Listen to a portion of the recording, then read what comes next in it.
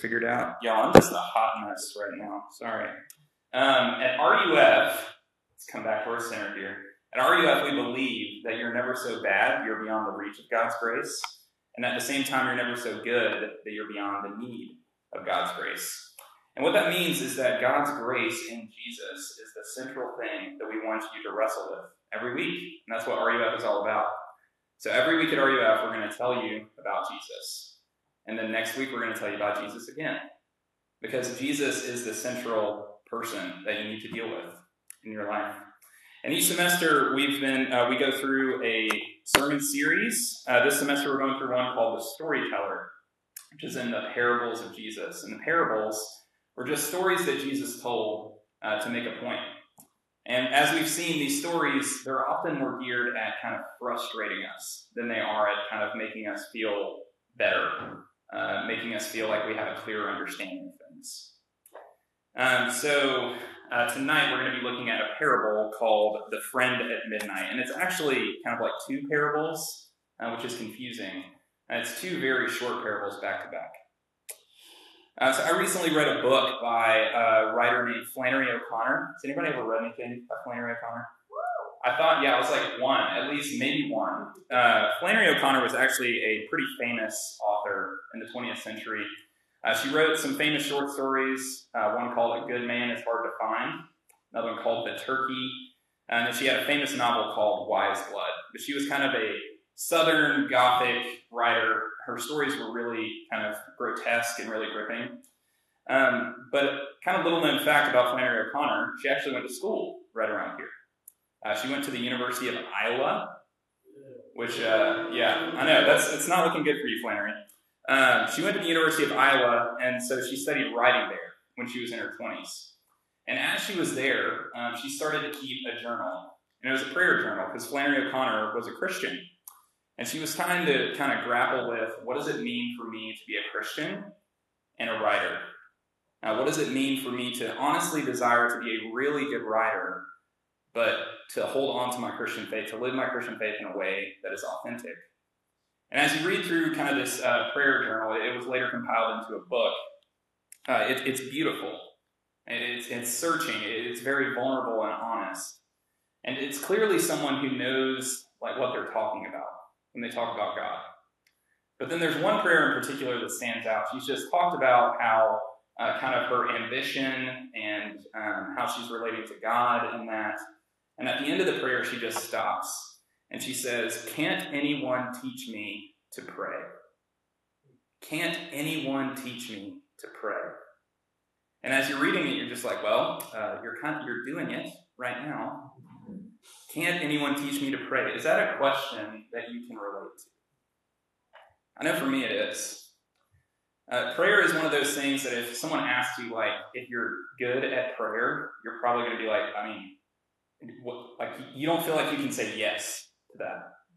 It's something that there's kind of this sense that even if you've been a Christian for a long time, it's something that you could be doing better in. There was a famous theologian and preacher in the 19th century. His name was Martin Lloyd-Jones. He knew a lot of things. Very, very sharp guy. But this guy, for his entire life, he refused to write or preach on prayer because he felt so personally inadequate in that area. Can you identify with that? No, I can. See, for many of us, prayer is something that we know we need to do. And this kind of actually goes across the board, whether you're here tonight and you're a Christian or not. Like, most studies show that folks in the United States think that prayer is important, whether they're a Christian or not. It's something that we all have the sense that we need to be doing it, but frankly, we don't know how to. Or for some of us, when we think about prayer, prayer can be frustrating. We might have been praying for a long time and we don't seem to be getting the answers that we long for. Or for others of us, we're just here tonight and we just don't get prayer. We might have been a Christian for a long time. We're like, frankly, I don't understand what this is all about. So regardless where you're at tonight, this parable, I think it's for you. The parable that we're looking at tonight is a response to a question about prayer. At the beginning of Luke 11, Jesus has gone off to pray. And if you've read the Gospels, you know that Jesus goes off and prays a whole lot. It's something that he's in a habit of doing. And when he comes back, one of his disciples asks him, "Lord, teach us to pray as John taught his disciples." Teach us to pray. And this would have been a common thing for a follower of a famous teacher at the time to ask. It would have been common for a teacher to have kind of like a method for prayer. And so Jesus actually responds to their question by teaching them how to pray. And if you've been paying attention all this semester, that might be a little bit shocking, because Jesus loves, when he's asked a question, to like tell a story or say something really indirect. But he actually responds and he gives them what became known as the Lord's Prayer. But then right after that, it's as if Jesus, there was some sense in his mind that it wasn't enough just to say that. He tells these stories. He responds by just kind of giving this short version of the Lord's Prayer, and then he tells these two kind of parables. And both of these parables have to do with who God is. So his disciples ask him, how do we pray? And he's like, here's two pictures of who God is. And each of these pictures has a posture that goes with them. So there's going to be a picture and a posture.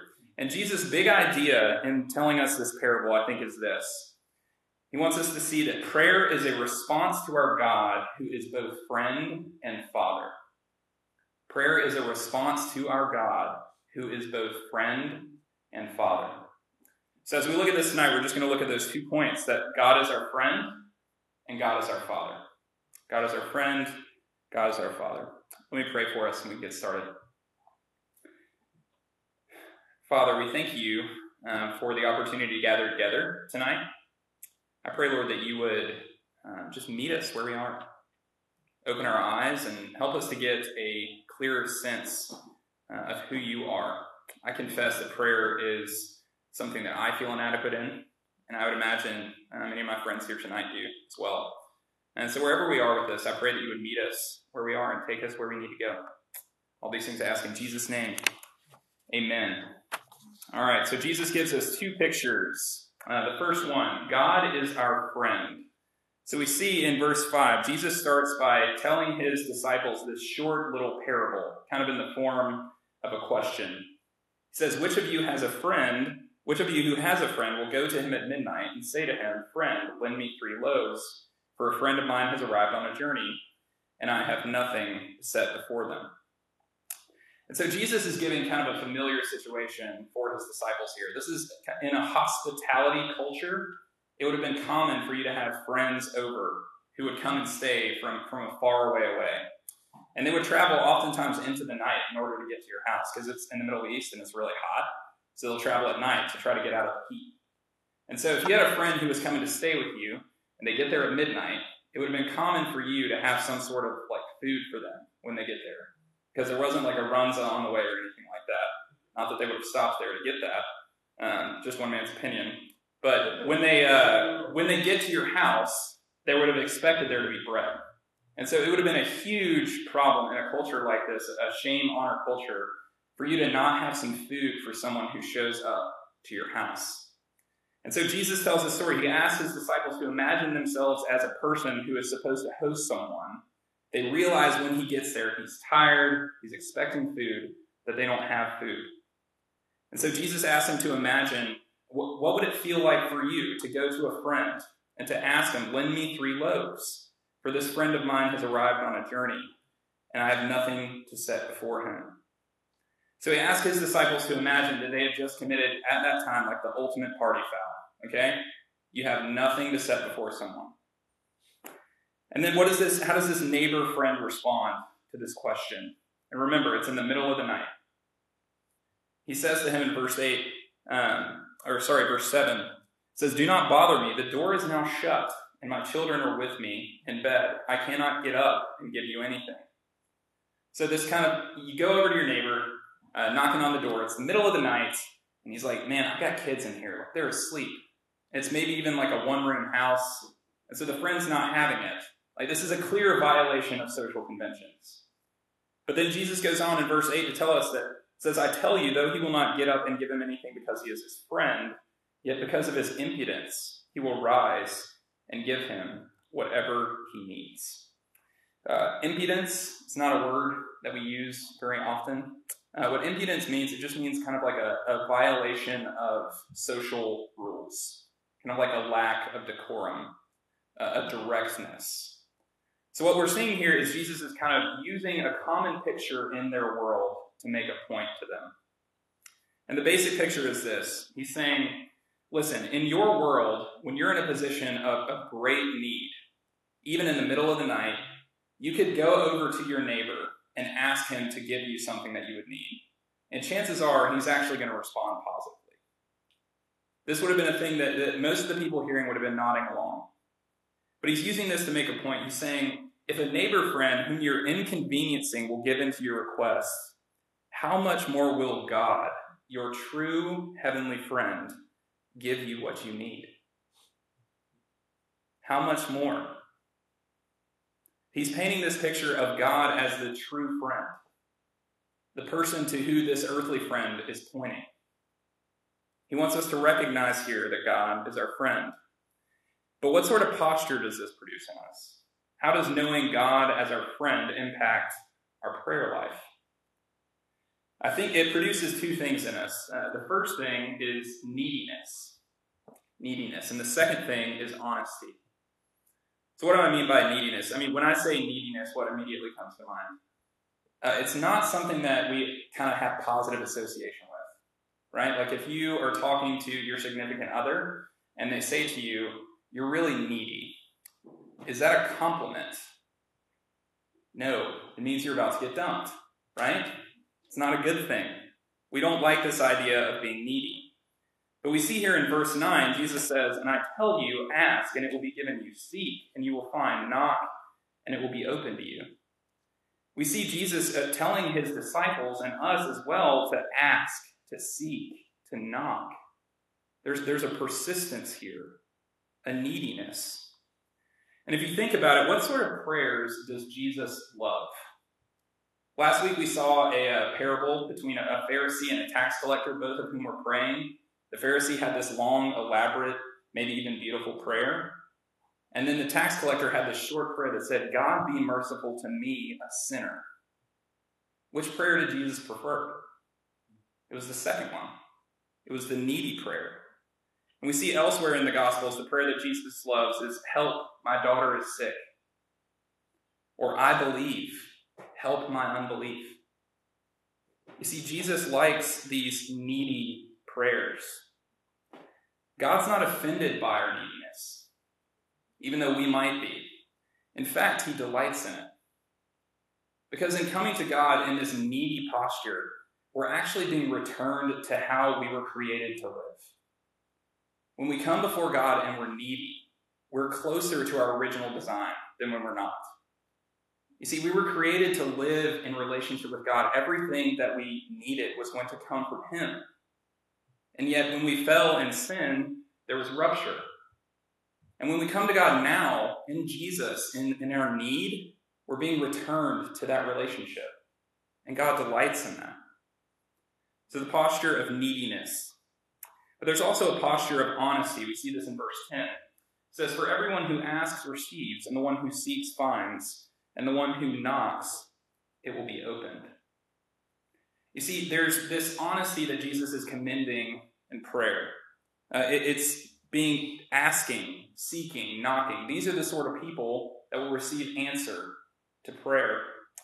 And if you think through, like we talked about, what sort of prayers does Jesus love? What sort of people does Jesus love? What sort of people is he attracted to in the Gospels? One of my favorite Jesus interactions is in John 1. And so Philip and Nathanael, or Philip has just been called to be a follower of Jesus. He comes to Nathanael, one of his boys, and he says, we have found the Messiah. Like we found him. The one that everything is looking for. Like we have found him. And he says, it's Jesus of Nazareth. And Nathanael responds saying, yikes, like can anything good come out of Nazareth? Can anything good come out of Nazareth? And how does Jesus respond? Jesus comes to Nathanael and he says, behold an Israelite in whom there is no deceit. He's not offended by his honesty. And we see this again and again. Jesus is not offended by honesty, by us being who we are. You see, it's the asking, the seeking, the knocking. When we're honest in prayer, the Lord delights in it. But why don't we pray like this? Why don't we pray like this? Or maybe another way of getting at it, how does me saying the words, God is your friend, hit you? What does that bring up inside of you? If you're anything like me, it's hard to swallow. If you're anything like me, you're convinced God doesn't care. Like, why would he care? Why would he care about the little things that are going on in my life? Or maybe we don't pray like this because we're convinced that we aren't actually that needy. That there's something gross about that. That there's something wrong about being that needy. We see in the face of this struggle, Jesus is showing us in no uncertain terms that God is our friend. But not only is God our friend, God is our Father. See this in kind of the second picture here. It starts in verse 11. It says, "What father among you, if his son asks for a fish, will instead of a fish give him a serpent? Or if he asks for an egg, will give him a scorpion?" So Jesus, again, is using kind of a common image of the time. He's saying to these men, which one of you who are fathers, which a lot of them would have been fathers, which of you would give when their son asked for a fish or an egg, would give them a snake or a scorpion? And the basic question is, which of you, when your son asks for food, is going to give him something that's going to kill him? And the obvious answer is none of them. And you got to imagine that a lot of these followers, they were kind of various levels of good dads, right? But they were all united in the fact that they're like, no, of course I wouldn't do that. And then Jesus is kind of giving us the basic picture here in verse 13. He says, "If you then who are evil know how to give good gifts to your children, how much more will the Heavenly Father give the Holy Spirit to those who ask him?" What's Jesus doing here? You see, Jesus is taking their own logic and he's using it to show them something about himself. Saying, if you earthly fathers who are evil, which by the way, everyone at that time would have agreed with. He's saying, if you who are evil will do these good things for your children, how much more will God, who is perfect, give good gifts to his children? But what sort of posture does this produce, right? How does knowing that God is our Father impact us? I think it gives us confidence and humility. Confidence and humility. What do I mean by confidence? I mean, at the beginning of this, Jesus is saying, how much more? How much more will the Heavenly Father give the Holy Spirit to those who ask him? If this is true, right, amidst fathers and sons in this world, how much more? How much more will God give us what we need? God will not withhold good gifts from his children. And Luke 12, just after this, Jesus says to his disciples, "Fear not, little flock. It is your Father's good pleasure to give you the kingdom." It's his good pleasure to give you the kingdom. And in James 1, it says, "Every good gift and every perfect gift is from above, coming down from the Father of lights." See, the picture that we get of God in the Bible is of a father who gives his children good things. And if we see that, and if we understand that, that should lead to confidence in prayer.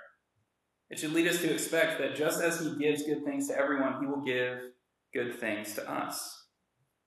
But I think this also leads to humility. In the second half of verse 13, we have this idea of the Father giving good gifts.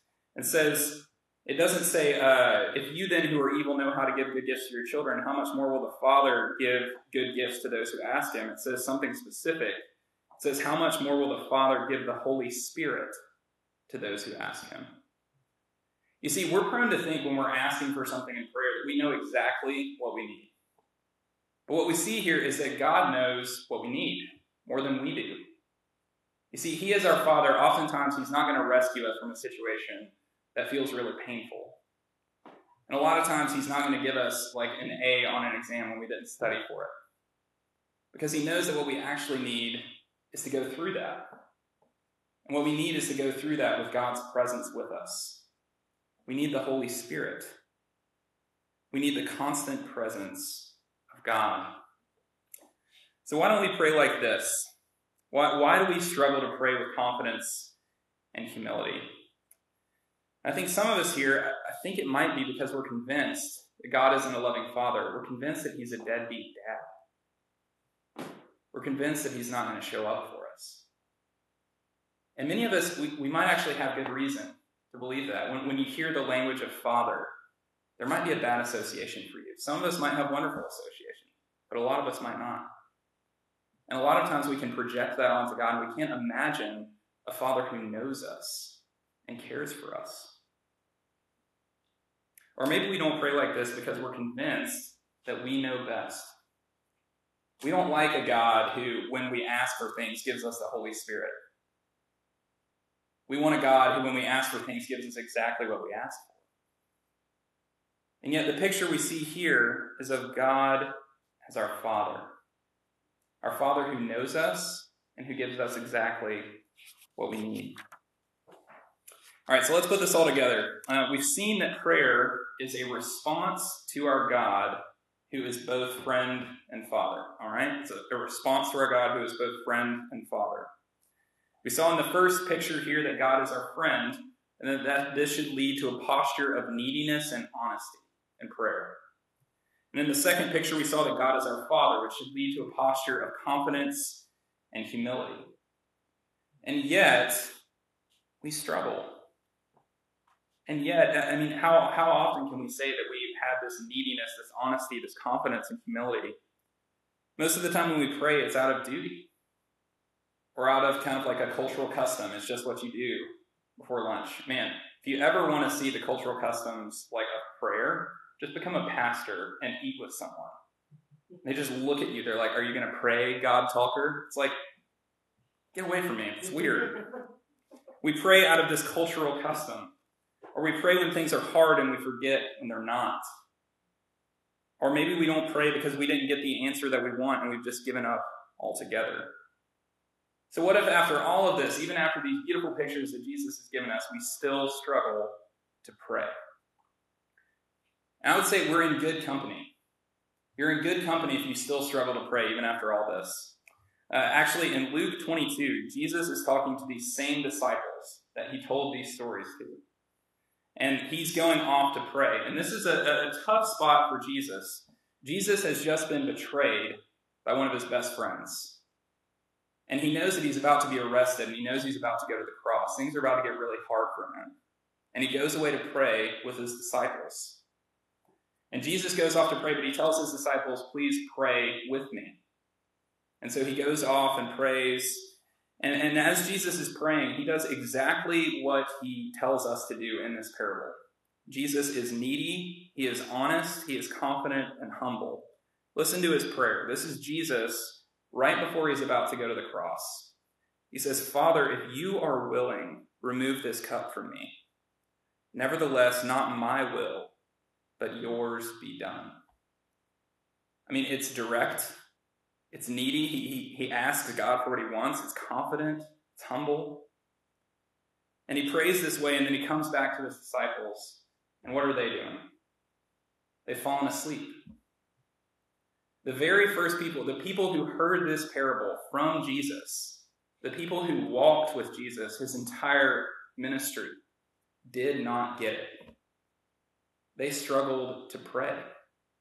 They struggled to pray. Not only did they struggle to pray just like at any moment, they struggled to pray at the very moment they should have been praying. They fell asleep. And what does Jesus do? How does Jesus respond to them? And ultimately, how does Jesus respond to us in our struggle? You see, I think what Jesus does here in this moment is he doesn't give them a kind of like a diagram on prayer. He's like, okay, let's go back. I'm going to teach you the Lord's Prayer again. No, what Jesus does is he shows them who he is. He responds by going to the cross. He knows that their struggle with prayer, it's not that they don't know how to do it. It's that they don't know who God is. They don't truly understand. So he goes to the cross to show them.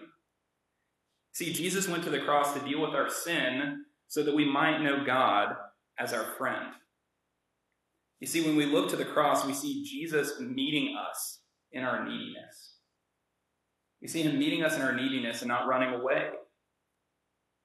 And then when we see how attentive to our needs God has been to us in Jesus, we can come before him as needy and honest people. So if we struggle to see God as our friend, look to Jesus. But we also see that Jesus went to the cross to deal with our sin so that we might know God as Father. See, when we look to the cross, we can have confidence that God will withhold no good gift from us. because he didn't withhold even his own son. And when we see how God our Father has met our every need through the life, the death, and the resurrection of Jesus, we can be humble in prayer, knowing that he knows our every need. So I don't know where everybody's at with all of this. As I'm talking about prayer, I don't know what that brings up in you. For some of us, it might bring up shame. For others of us, frankly, we just haven't thought about it.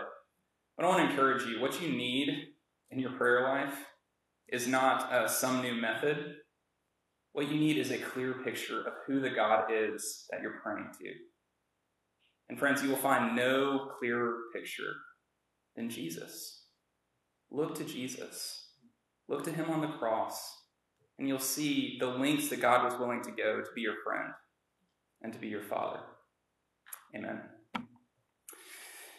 Father, we thank you for this truth that you've shown us, or that you are our friend and you are our Father. I pray that that would be dear to us. I pray for those of us who might be thinking about that for the first time. And I pray for those of us who have heard that many times. I just pray that you would be beautiful to us, that you would change our lives. And all these things I ask in Jesus' name. Amen. All right. Hear God's